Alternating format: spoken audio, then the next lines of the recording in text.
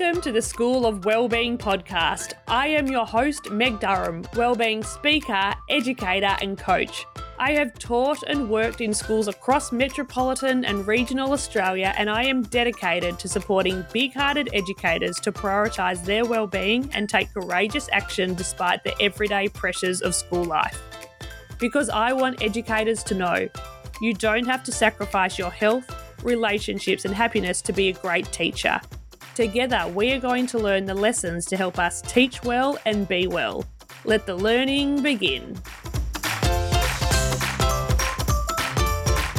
Hello and welcome back to the podcast. I'm Meg Durham and I'm thrilled that you are here today. One of the things that I know for sure is working in schools requires a high level of physical and emotional energy. If you're looking for simple ways to recharge and reprioritise your wellbeing this term, join me for the 5-day energy reset. This 5-day audio program is for busy educators that are juggling all the things and want to learn how to manage their energy in a more sustainable way and also be able to recharge on the go. To learn more, visit openmindeducation.com/energy reset.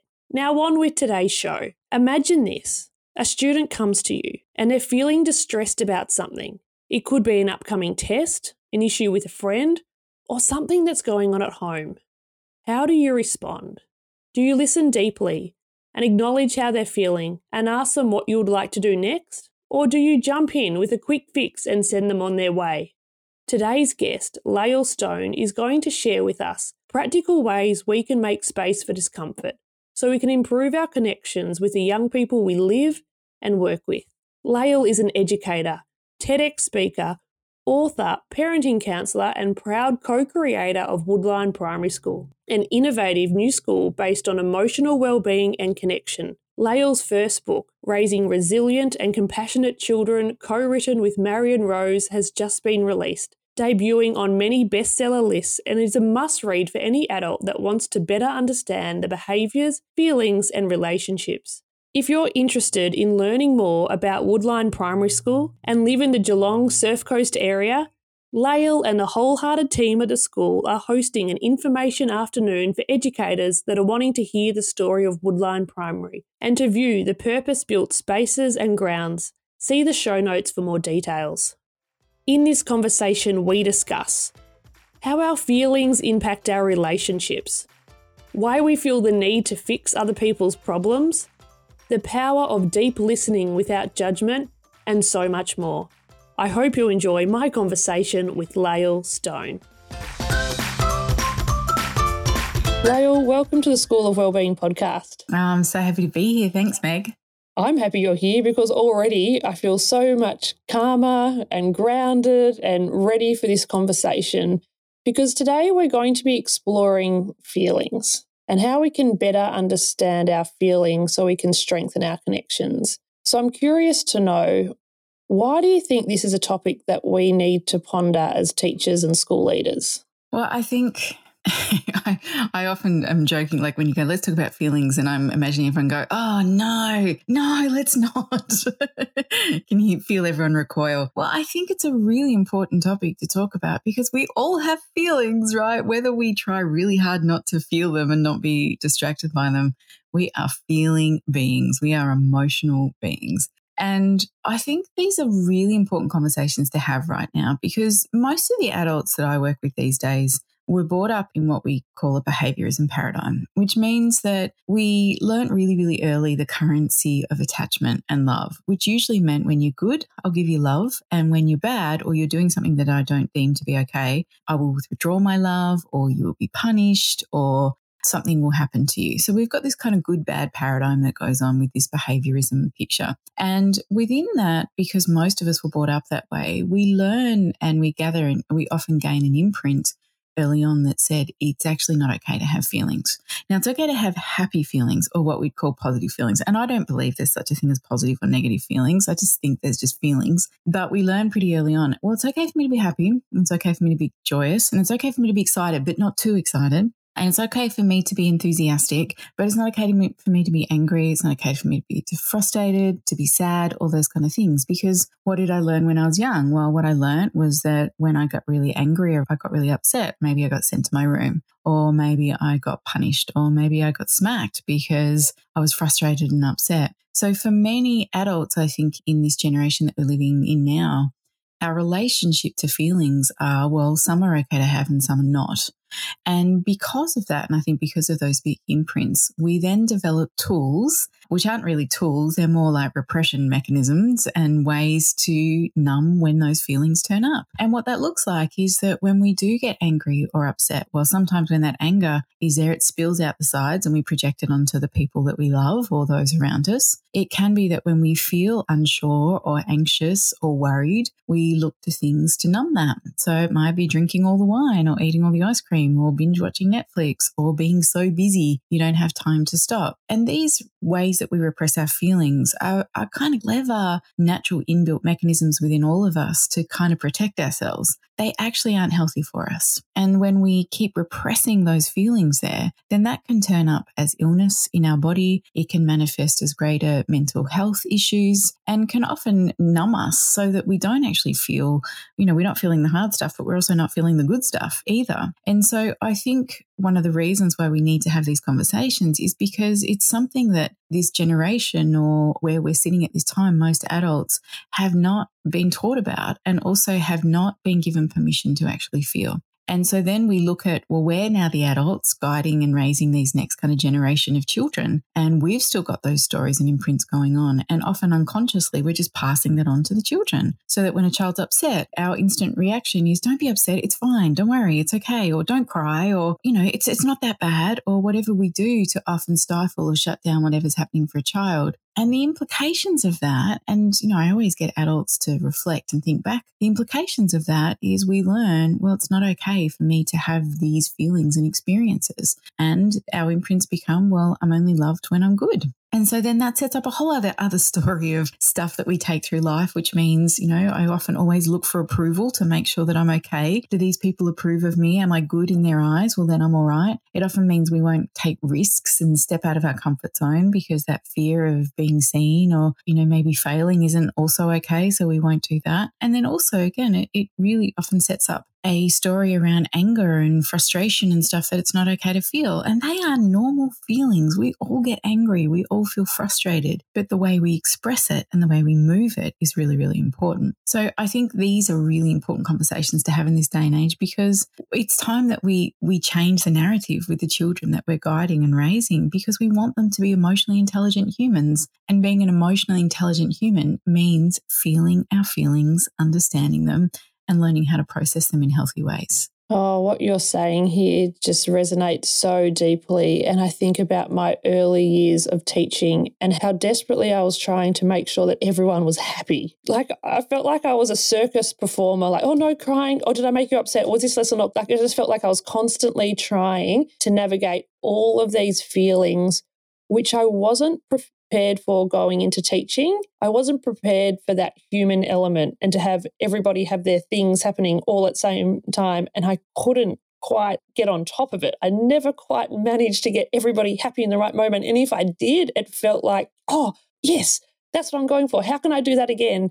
And when people would start crying or a student would be upset, I felt deeply uncomfortable and I didn't really know what to do. Which makes a lot of sense. And you can look at that through the lens of parenting. You can look at it through the lens of teaching. When we are not modeled healthy ways to be with feelings and emotions, then our reaction is to stop it if we can. It's either to ignore it or to shut it down as quickly as we can. And we do that by two ways. One way is by overpowering and getting big and yelling and shutting it down, and using threats or rewards to get that to stop. Or the second way we deal with it is to plead and to try and make the child happy and, totally, again, discounting what they're feeling. And neither feels good for a child, right? Neither feels good for anybody. And I always come back to adults saying this. Like, let's just say you've had a really, really hard day at work, right? And it's been frustrating with children, frustrating with parents. Like it felt really full on. And you come home to your partner and they're like, how was your day, darling? And you're like, oh God, it was really tricky. And well, first of all, this happened. And then, it got to recess and this thing happened. And we start talking about our day. day. And our partner instantly starts going, you know, like it'll be fine. Tomorrow's a new day and don't worry about it. Or, you know what, you know, you just need a glass of wine and that'll fix it. Or, you know, they start kind of trying to move into the fixing. Now, how does that feel for us as an adult? Well, it feels really disempowering and it feels frustrating and we feel like we're not being seen or heard. And so what do? We learn to shut down and go, well, I just won't bring it to you because all you're trying to do is fix where I'm feeling. Yet actually I feel frustrated or I feel exhausted or I feel powerless, all those kind of things. And at the end of the day, I mean, this is the gold of it all. All we need to do as humans is learn to listen. That's it. Our job is not to fix other humans. It's not. It's to be a really safe container for them to go, hey, here's the pieces that are hard for me. And when we can learn to be present with that and hold a space for those feelings, then what happens is the person who's expressing those hurts and feelings, they express them. They feel seen and heard. They are receiving beautiful empathy by you sitting there listening to them. And then as they've moved those big feelings and upsets, often we find our way coming back into balance. And then we're usually in a place where we can open up to possibility of what needs to happen next or change or those kind of things. Whereas when we are shut down, when we are distracted or when someone's trying to fix us, then often the feeling we're left with is, well, you know, I'm not seen and heard. And that's our fundamental need as a human, is to feel seen and to feel heard and to know that who we are is enough. So you can see often how we've been conditioned and trained to move into fixing or ignoring or shutting down, and actually how detrimental it can be to us as humans. Yeah, it sounds like every time we rush in to fix, soothe, problem solve, do anything, we're robbing ourselves and the people that we're working with of the opportunity to have this permission to feel. I spent about 5 years working with teenagers in secondary schools teaching sex education, which was such a fun job, which any secondary educators, they either go, oh, no, it's not, or they go, yeah, I love it. And every teenager I worked with, I'd ask the same question. And I'd ask them this, if there was one thing you'd want your parents to know or one thing you wish looked different, what would it be? And 85% of the time, they would all say, I just wish they would listen. But there were 3 things they wanted with the listening. Like the first one was they wanted the adults to listen without judgment, so that when a teen came and said, you know what, they're vaping in the toilets or this person's kissing that person or this is going on, they didn't want their parent to then move into the, oh gosh, well, you know, that person's a bit off the rails, aren't they? Or move into judgment, because anybody who knows who works with teenagers, one week they're in a war with someone and the next week they're best friends again. You know, when we're coming in with some judgment, well, then they're like, oh, you probably don't like them, so I can't come back and talk about them next time. So the first thing is they wanted to be heard without judgment. The second thing, and this is the most powerful, is they wanted to be listened to without being fixed. And most people listen to fix, not listening to hear. And again, I really invite adults to think about, what does it feel like when you've got something that's really heavy on your heart or something big is happening for you and you share it with someone and they just move into the solutions of what they think you should do. I always come back to this, particularly with children. When we move into fix straight away, what we do is we're effectively saying to them, I do not trust your ability to navigate this, right? So I'm going to tell you what you should do. And the second piece is we often move into denying them of learning about resilience, of learning about navigating really hard things, how they can work with it, how they can feel it, understand it, unpack it, move through it, so they develop that resilience. Because when we come in with the fix straight away, we're depriving them of that opportunity to lean into hard things. So when it comes to listening, whether it's a 4-year-old or a 14-year-old, the job when they're coming to you with, this is not fair, or I don't like that person, or that one got picked in the basketball team and I'm better than them, or whatever it is, our job is to take a breath and go, that sounds hard. Tell me more. What else is going on? Yeah, thanks for sharing. And we just listen and we be quiet and we do a lot of nodding, right? And then at the end of them talking, you might say something like, thank you for sharing with me. Did you want me to just listen or would you like some suggestions? Now, if they say, I wanted you to just listen, even if you have the best suggestion for them, you cannot offer that. You can't go, no worries, thanks for sharing. What I think you should do is this, right? Which I say this to parents all the time and they're like laughing because they're like, yeah, that's totally what I do. It's really hard. But here's the thing with listening is that when a child feels like an adult listens to them, then they become a safe adult for them. And what happens when that's a safe adult? Well, they're willing to bring more of their heavy stuff. They're willing to share what's on their mind and in their heart. And they'll come to you when things are hard and when there's trouble, because there's that trust there. They know you don't judge me. You are here and you are listening. And I think listening is just one of the most underrated skills that we need to learn to do well, because as humans, it's that fundamental need to be heard. So when I was working with these teens, the first piece was around, listen without judgment. The second was listening without fixing. And the third was listening without getting into the drama with them. And this probably applies more to parents than anything, is that when your child's coming to you and they're telling you something, what often happens is we get into the, oh my God, this is not okay. What do you mean that person's being mean to you? Or how dare, that teacher mark that, give you that grade, and all of a sudden their own stuff comes up and they get all into their own story and then project that onto the child. And then the child's like, oh God, you can't handle this, so I'm not going to bring this stuff to you. So as adults, we need to learn to be that really anchored place where we're listening, going, yep, okay, I hear you. Thank you for telling me. I can hold this. This is not too big for me.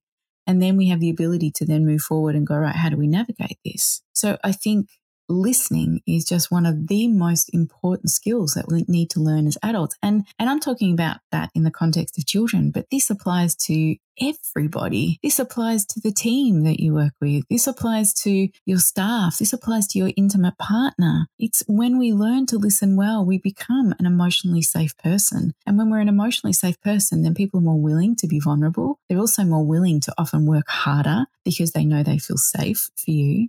This is where we begin to change the story around workplaces, around emotional safety, but also around all our relationships. Oh, I think about the times where I worked with girls in Year 9. I spent a lot of time working in girls' schools, and Year 9 was filled with big feelings and intensity and drama. And I found myself getting into it more and more because you're surrounded by it. You've got 250 Year 9 students. It's all happening. And over time, I started to notice that I can't afford to get on the same ride that they're on because it's much higher and it's much lower and it's so intense. So I'm still thinking about a situation that happened yesterday, and they've had 100 happen since then, and they're so over it. I was staying awake at night thinking, gosh, they used to be friends. I can't believe they said that to each other. And then I'm thinking, oh, they're going to be talking in the morning. Next thing, they're laughing and giggling, look at me like, what's wrong? Like that was ages ago. And having that distance and knowing that we do have these cycles and it's okay. We don't have to be responsible for the way that our young people are feeling. We're not responsible for their feelings. Everybody's responsible for their own feelings. And one of the things I say to adults all the time is a child is never responsible for your feelings, ever. So often I see that with adults, if you're making me angry or if only you did this, then it would be okay. I'm like, no. A child is always responding to their environment. So when a child is angry and upset, whether this is in the classroom or at home, then we have to, as an adult, be curious and go wonder what's going on for them. There's always a reason for behavior. There is always a reason for what's going on. And our job is to learn to look behind the behavior, to be curious, to be like, oh, I wonder what's happening here. Is there a need that's not being met? Does this child actually just need some connection? Does this child need food? Does this child just need to move their body? Or is there information that they need, and why they're acting out is because they feel really unsure and they don't know how to do something, and that's sending them into a bit of a fight or flight spin. And so do we need to take a pause and give them some more information and help them understand in another way? Or is this child so out of balance because there's a build-up of stress? Is it a trauma response? Is there something else here? Because no child ever feels good being bad. Right? They don't. And I do not believe there is such a thing as a naughty or a bad child. They're just kids that are out of balance and who are needing something. And our job as the adult is to always look behind the behavior and be curious to go, I wonder what's happening here. But I also really hold compassion for the fact that in our education system where we have one adult and maybe 28 kids and a child that we see is out of balance, we don't have the space and time to lean in and go, hey, buddy, what's going on for you? Let's just go for a walk. Like we don't. Right? And our system is not set up to support that. And I think that's where it needs to change, because we need more adults in there supporting kids, particularly the ones that are having a hard time. Because even in the school that I created and built, I learned early on, if we are going to hold space for children's emotional understanding and well-being, then we have to have enough adults around to tune into them when it's hard. And so, we have 16 kids in a class at our school. We have one, we call them guides. We have one main guide, and then we have an assistant guide whose job is just to be tuning into those kids emotionally, so that when someone is really off, they're like, hey, what do you need, ma'am? You need to go jump on the trampoline? Should we go see the cows? Let's go talk. Like, they're there to tune in, to help them process what they need to find their way back into balance so that they're ready to learn. And I know that we're really privileged that we can do that at our school because we've set it up that way. And I know that that is not the case in our systems, but it's conversations we need to be having around how do we make it safer for children to feel. Because I'm sure all adults know this, when a child feels good, when they're in balance, when they've had their needs met, when they're feeling supported and seen, then they will learn and they will give you their gold. They will. But when we are missing all those fundamental pieces, then it is very, very hard to support children to learn. It is so true. I think about the students that I've worked with over the years and the ones where you have that relationship where you can have a bit of a laugh, you can tell them to fix up the uniform at the same time as laughing, and it's no problem. They're happy to go along with it. But then also other times where I've seen that real tension between a staff member and a student, think they're never going to do what you want them to do because they don't even think you like them. I think that's a really tender but interesting place to lean into, is that when we are coming from power over as adults, which means we're yelling, we're using force, we are trying to exert our power to get someone to do something, that never feels good, ever, to any human. And children will sometimes cooperate, but usually out of fear and usually out of this whole good boy, good girl kind of picture that says, if I don't do that, I'm going to get in trouble. And if I get in trouble, then that will, that could have an impact on my attachment figures. And it's actually out of fear that I'm being good, not because I want to do the right thing. Looking at it two completely different angles here. So when we're using power over with yelling and commands and threats and all that kind of stuff, then you may get children complying. But if you were to really tune into them and say, how does that feel for you? I guarantee everyone will go, no, it doesn't feel good for me. I'm only doing it out of fear. So there's other ways that we can get children to cooperate. And that comes through connection. It comes through relationship. It comes through exactly what you're saying. Those places where we can laugh and tune in and see the human in front of us.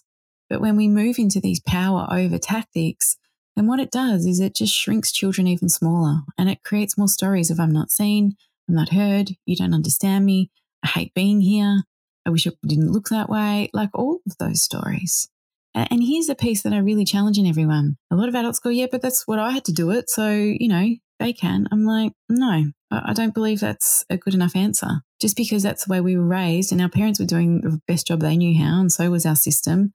But we have more understanding and information and research and wisdom and knowledge now that we can do it in a different way. And we have to prioritize relationship first if we want to change where it's at. And our children, we know this next generation of children who are coming through, they are smart and they are outspoken and they're going to tell you what they think, right? And this is awesome because the world needs it. So they are going to prioritize respect for each other, right? And for communication and connection, because they're like, hey, this is what's going to make this world move forward in a way that is more harmonious for everyone when we put relationship at the center. So why is it that we seek to soothe, to fix, to jump in? Because feelings are uncomfortable. Well, think about it this way, right? If we grew up in an environment where it wasn't okay to feel, then when we see someone in front of us having big feelings, then usually what it does is it taps us into the wounded parts of ourselves that go, that's not okay. So think about it this way. If you grew up in a family where whenever you got upset and one of your adults got really angry and they yelled at you, maybe they smacked you, maybe they sent you to your room whenever you got upset. Well, you learn pretty quickly that any upset is dangerous, right? It's not good. And so what do I do with that upset? Well, I need to repress it. So I just learn how to numb myself, or I learn how to find a way to just disconnect.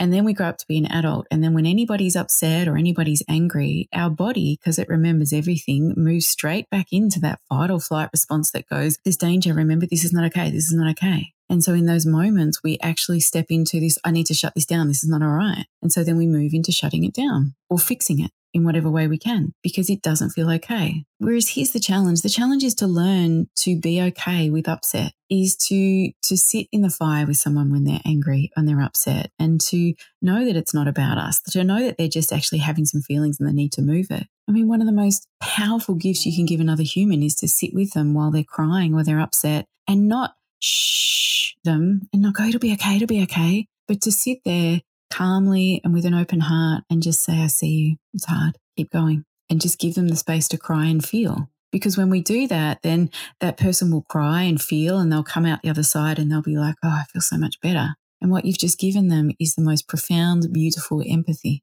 And when they feel that beautiful empathy, then they're like, oh, I know what that feels like. I can take that out into the world. You know, I have so much compassion for adults, well, for everyone really, because we're all doing the best we can, but I have a lot of compassion for adults. I've worked with thousands of adults over the last 20 years and heard so many stories. And again, so many coming back to being shut down, not okay to feel, not okay to express. And so I absolutely understand and know why it is that it feels really, really challenging when there's big feelings in front of us and why we want to stop it. But the invitation is to actually ask ourselves the questions, all right, well, what's my relationship to feelings? And what do I do when I get angry? And is that healthy? And what does it mean to me when I cry and get upset? Do I make that mean that I'm vulnerable and weak? Do I make it mean that, you know, I'm not okay?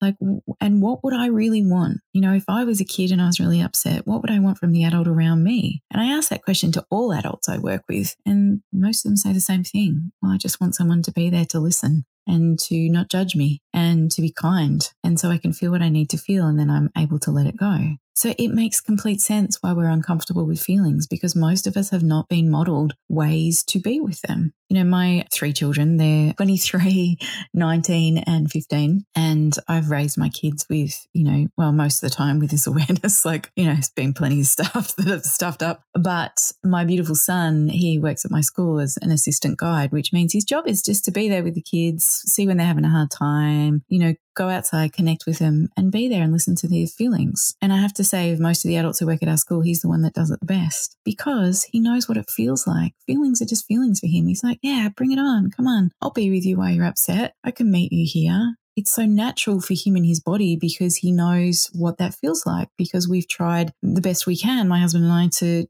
show him that, to always meet him with his upset. And he's a 23-year-old man that welcomes tears and says to these beautiful tween boys, hey, these are big feelings and it's okay to feel. It's not okay to take it out on your mate, but it's okay to find other ways to express it and I'm going to help you. And it's beautiful to witness because it's embodied in him because he has had that held for him. So every child that we do it to, we're creating a beautiful story and imprint around it is okay to feel, it is okay. And then hopefully they grow up to be adults that also accept that and then raise another generation where we have more emotional intelligence and more connection to ourselves and to others. And this is where I think we begin to see our world start to change. It's almost like every generation is an emotional upgrade. Like we're just slowly, it's not right or wrong what's happened in time gone by. But as we learn new information, as we get these new updates, we're all on this journey together. You know, we are all doing the best job we know how. Like I always talk about emotional intelligence and being with it. It's like learning a brand new language, right? And if you grew up in a family that just spoke English, right, and the language was yelling and shutting down and judging and all that stuff, well, that's the language you learn, right? And then you come to something like emotional awareness, intelligence, and it's like learning Italian. And you're like, oh, this is hard. So you practice it, you get it wrong. It's good to hang out with other people who speak Italian so you come to be fluent in it. But nobody expects to be perfect at speaking Italian in the first week, right? Because it's not our native tongue. And so we need to learn and practice and be curious and lean into others that speak fluent Italian and listen to how they do it. And that is how we begin to shift and change. I have so much compassion for our parents, our grandparents. They were doing the best job they knew how at the time with the information that they had. And I think you're exactly right. Each generation, we have an emotional upgrade and we have the potential to get better and better. And when I think about the origins of education and where teaching started, it did start with that power over. It did start with physical violence. That was our origin story. And we're slowly creating a new story where we're honouring the human that we're working with and that each human has feelings.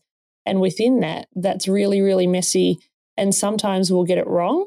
And I know for me, I get it wrong or have an opportunity for repair when I'm tired and irritated and I haven't met my own needs. So I'm more likely to go to that default of power over. But then also I know for me that when I am feeling calm, when I've charged my battery, I can go with a more spacious, open approach. You just nailed it there, Meg, because that's the answer. It's very hard to be that anchored adult if we haven't got our needs met. And, we have to look at the adult first and go, how do we hold the parent? How do we hold the teacher? So how do we meet their needs so that they are resourced enough to turn up and then be present for these children? And because you would see it all the time. And, I hear it from so many educators out there.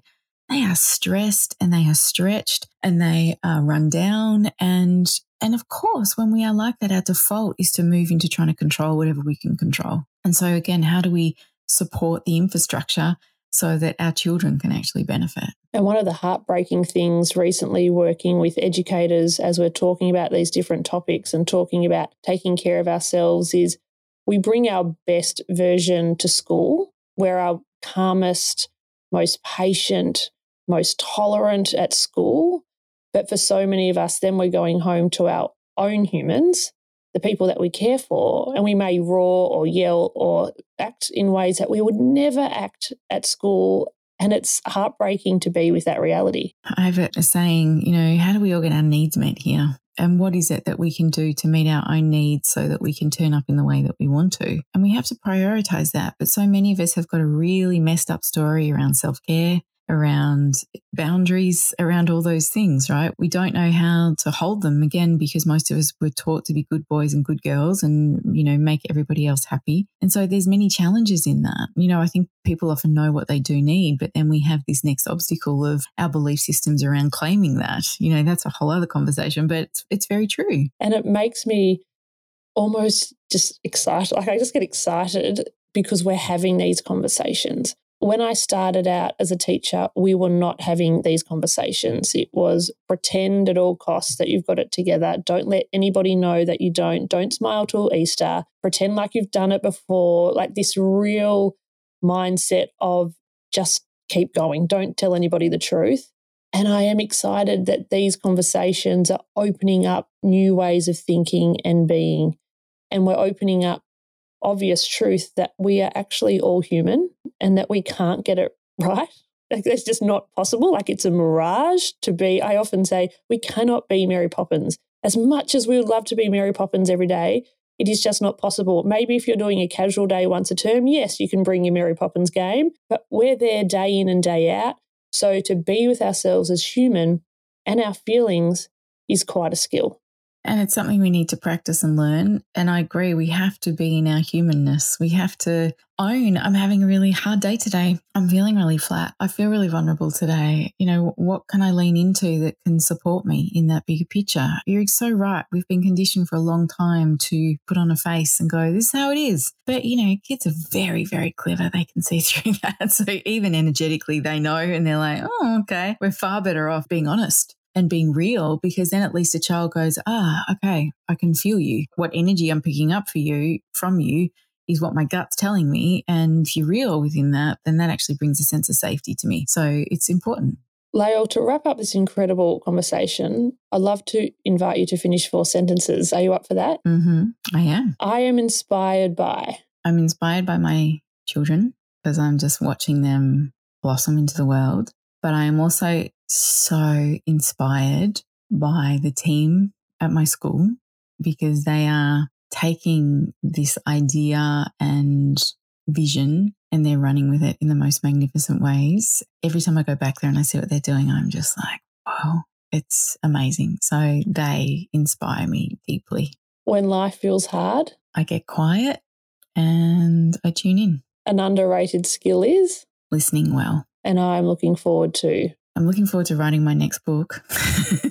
Also at the same time going, ugh! But I am really excited to bring something new out there. So yeah, I'm mostly excited about doing that. Thank you so much for this conversation and thank you for being guest on the School of Wellbeing podcast. Thank you for having me, Meg.